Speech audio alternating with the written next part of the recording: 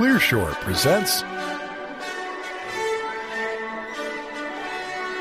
It's About Women Running Startups by Steve Blank. January 21st, 2015 at steveblank.com.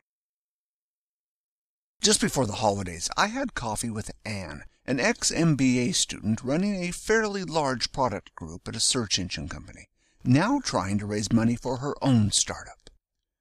She had an interesting insight.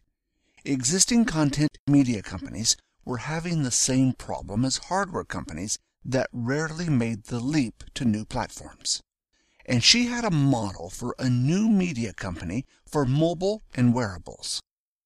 I thought we were going to talk about her product progress, so I was a bit taken aback by her most pressing question. Why is it so hard for a woman to still get taken seriously by a venture capitalist? I had a lot of answers, but none of them good enough for either of us. I had a better one when I came back from New York. Entrepreneurship at Columbia. I was in New York last week teaching my annual 5-day version of the Lean Launchpad class at the Columbia Business School. We had 130 students in 30 teams who got out of the classroom and did 2,154 customer interviews in 5 days, a remarkable effort for 120 hours. Their amazing lessons learned presentations can be seen at steveblank.com. In the last year, entrepreneurship at Columbia has taken a pretty remarkable leap across the entire university. The Columbia Startup Lab is a visible symbol of how the university is making entrepreneurship an integral part of all colleges at the university. New York startups. The Columbia Startup Lab is in a building completely taken over by WeWork, a company that provides co-working spaces in 12 cities worldwide. I wandered through 4 full floors of Soho West WeWork, sticking my head into the random startups' offices. Looking at office after office of startups, a few things stood out. There was just one of the 14 WeWork co-working spaces in New York City. There are over 100 co-working spaces in New York. Michael Bloomberg has yet to get his due for engineering the New York entrepreneurial ecosystem. I was struck by something that had been slowly percolating through my head during my entire week. There are a higher percentage of women on the founding teams of New York City startups than in Silicon Valley. Women in New York startups.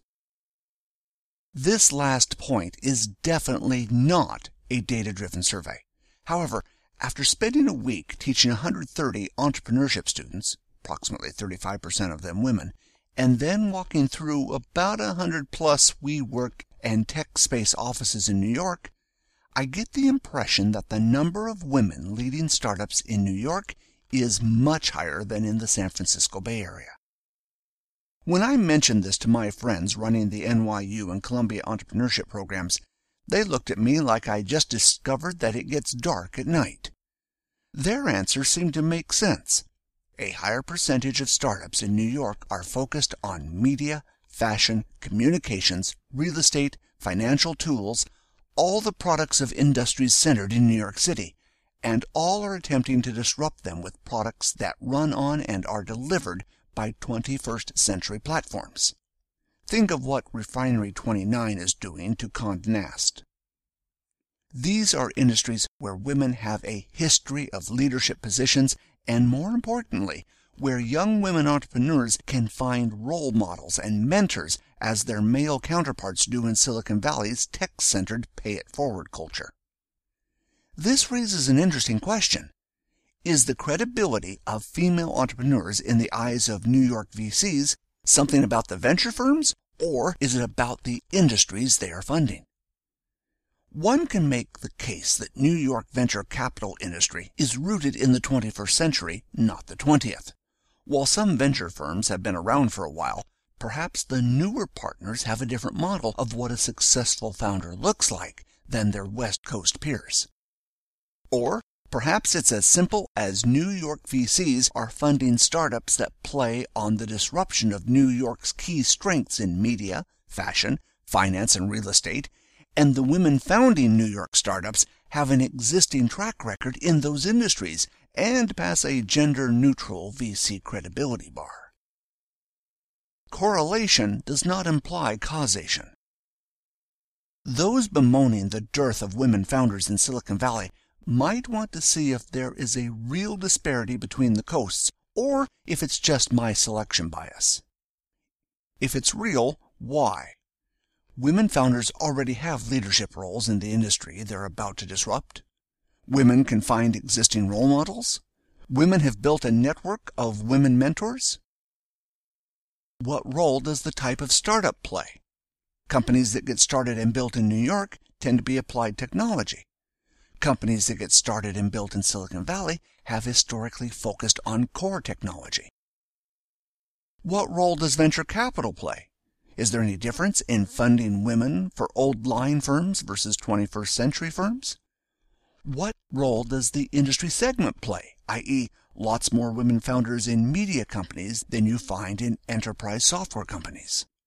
On the West Coast, the history of successful startups is technology first, and perhaps VCs weigh that more in what they want to see in founders. Is it as simple as having credibility in the industry you want to start up in? I sent Anne, my student, an email when I returned.